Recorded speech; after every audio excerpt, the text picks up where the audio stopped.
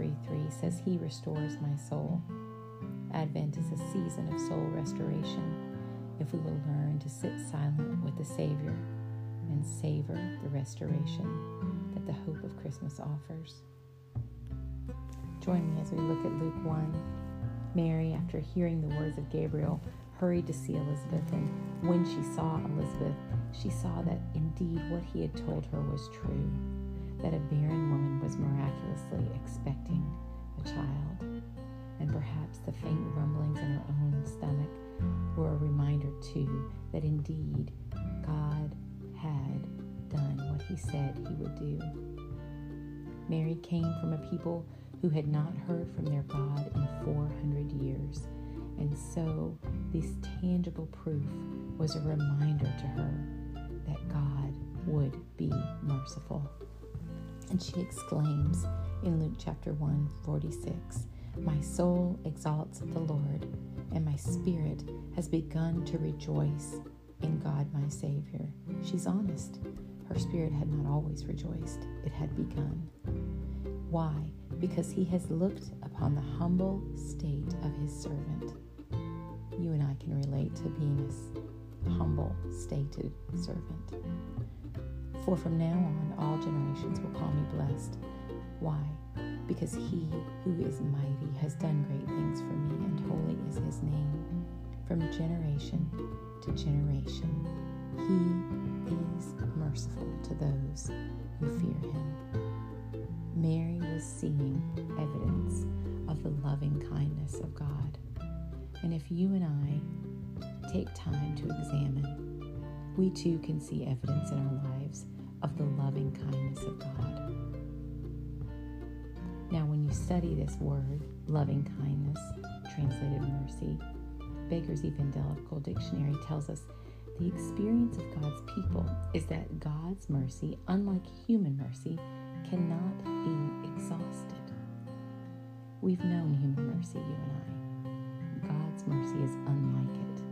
2 Samuel 24, verse 14 says, I am in deep distress, but God's mercy is great. And Scripture tells us his mercies are new every morning. And Lamentations 3:22 says, because of his great mercy, we are not consumed. His mercy never fails. It cannot be depleted or exhausted. But it is also not blind. Unlike human mercy, God's mercy sees our failure, and instead of rejecting us because of our unworthiness, it reaches out and grips us with the worthiness of Christ.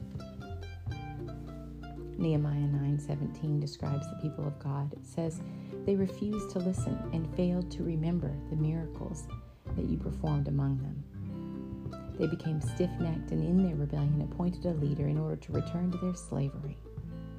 But you are a forgiving God, gracious and merciful, slow to anger and abounding in love. Therefore, you did not desert them. They refused to listen and failed to remember the miracles you performed. We can relate to that, can't we?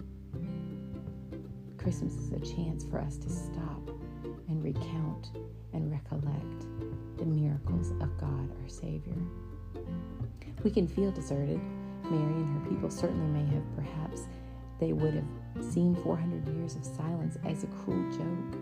Meanwhile, all the power of heaven was building a lineage filled with kings, yes, but also rejects and refugees, prostitutes, and foreigners, through which to birth the Messiah, the lineage of our merciful King,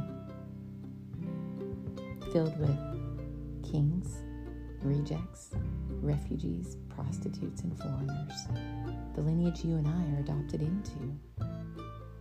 It's full of failures, and this is what God was building over that 400-year silent span. And yet each of these failures were not measured by their pedigree, their careers, their ethnicity, or their status. They were measured by the lavish love their Father poured out on them, and were accepted not because of who they were or were not, but because of who made them. This is mercy. When the Creator is holy, the thing created bears a holy value.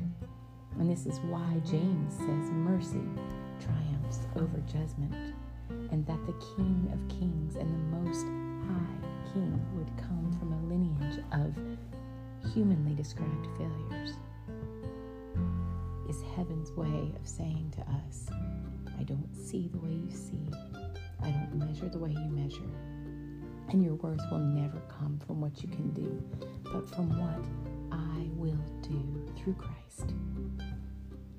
Maybe in your core you feel worthy of judgment. Maybe you know the truth about who you really are. But God's loving kindness knows a greater truth about you.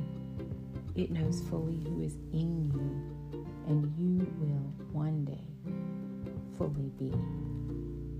Many knew that the words of Gabriel proved God was merciful. He had not forgotten. He had seen. He knew many of his people had wandered, had questioned, had doubted, and had quit altogether. And he knew that they would, left on their own, always bend toward themselves. So mercy was his intervention. This was heaven's loving kindness, reaching straight into the bowels of earth's prideful stubbornness and gripping it anyway. His mercy holds tighter than our wandering. His mercy holds tighter than our ignoring him. His mercy holds tighter than our doubting. His mercy holds tighter than our mocking. His mercy holds tighter than our weakness. His mercy holds tighter than our fears. His mercy holds tighter than our shortcomings. Advent gives us this, that we can, with Mary and all who have gone before, draw near to the throne of grace, that we may receive mercy and find grace in our time of need. Hebrews 4:16. And we do need you and I, don't we? We want to handle things on our own. We want to do things the way that we want to. We think we're all good on our own. We often question God's approach. But that fierce self-sufficiency is the thief of hope and the deliverer of despair. And yet, Peter tells us in chapter 1, verse 3, Blessed be the God and Father of our Lord Jesus Christ, according to his great mercy, he has caused us to be born again to a living hope through the resurrection of Christ. Mercy is the artery through which hope can flow. Mercy is not just extended to us, it is indwelling us, alive in us. I just made soup this evening and I used up some of my dried basil and oregano and my last dried bay leaf. The empty containers went into the garbage. It was used up. Mercy is not the dried leaf of a tree. It is the living and active tree grown from the root of Jesse, come not just to dwell with us, but to dwell in us, from Emmanuel to the indwelling Holy Spirit. And so, when we hear someone in desperation cry, "Oh Lord, have mercy," we can reply, He did, He does, because He is mercy. This is who we worship at Christmas. This is the joy of Advent. The steadfast love of the Lord never ceases. His mercies never come to an end. They are new every morning. Great is your faithfulness. Lamentations 3:22 through 23. Bless the Lord, O my soul, and all that is within me. Bless his holy name. Bless the Lord, O my soul, and forget not all his benefits, who forgives all your iniquity, who heals all your diseases, who redeems your life from the pit, who crowns you with steadfast love and mercy, who satisfies you with good, so that your youth is renewed like the eagles. Psalm 103. And surely goodness and mercy shall follow me all the days of my life, and I shall dwell in the house of the Lord forever. Psalms 23:6. At Advent, savor the mercy of your Savior.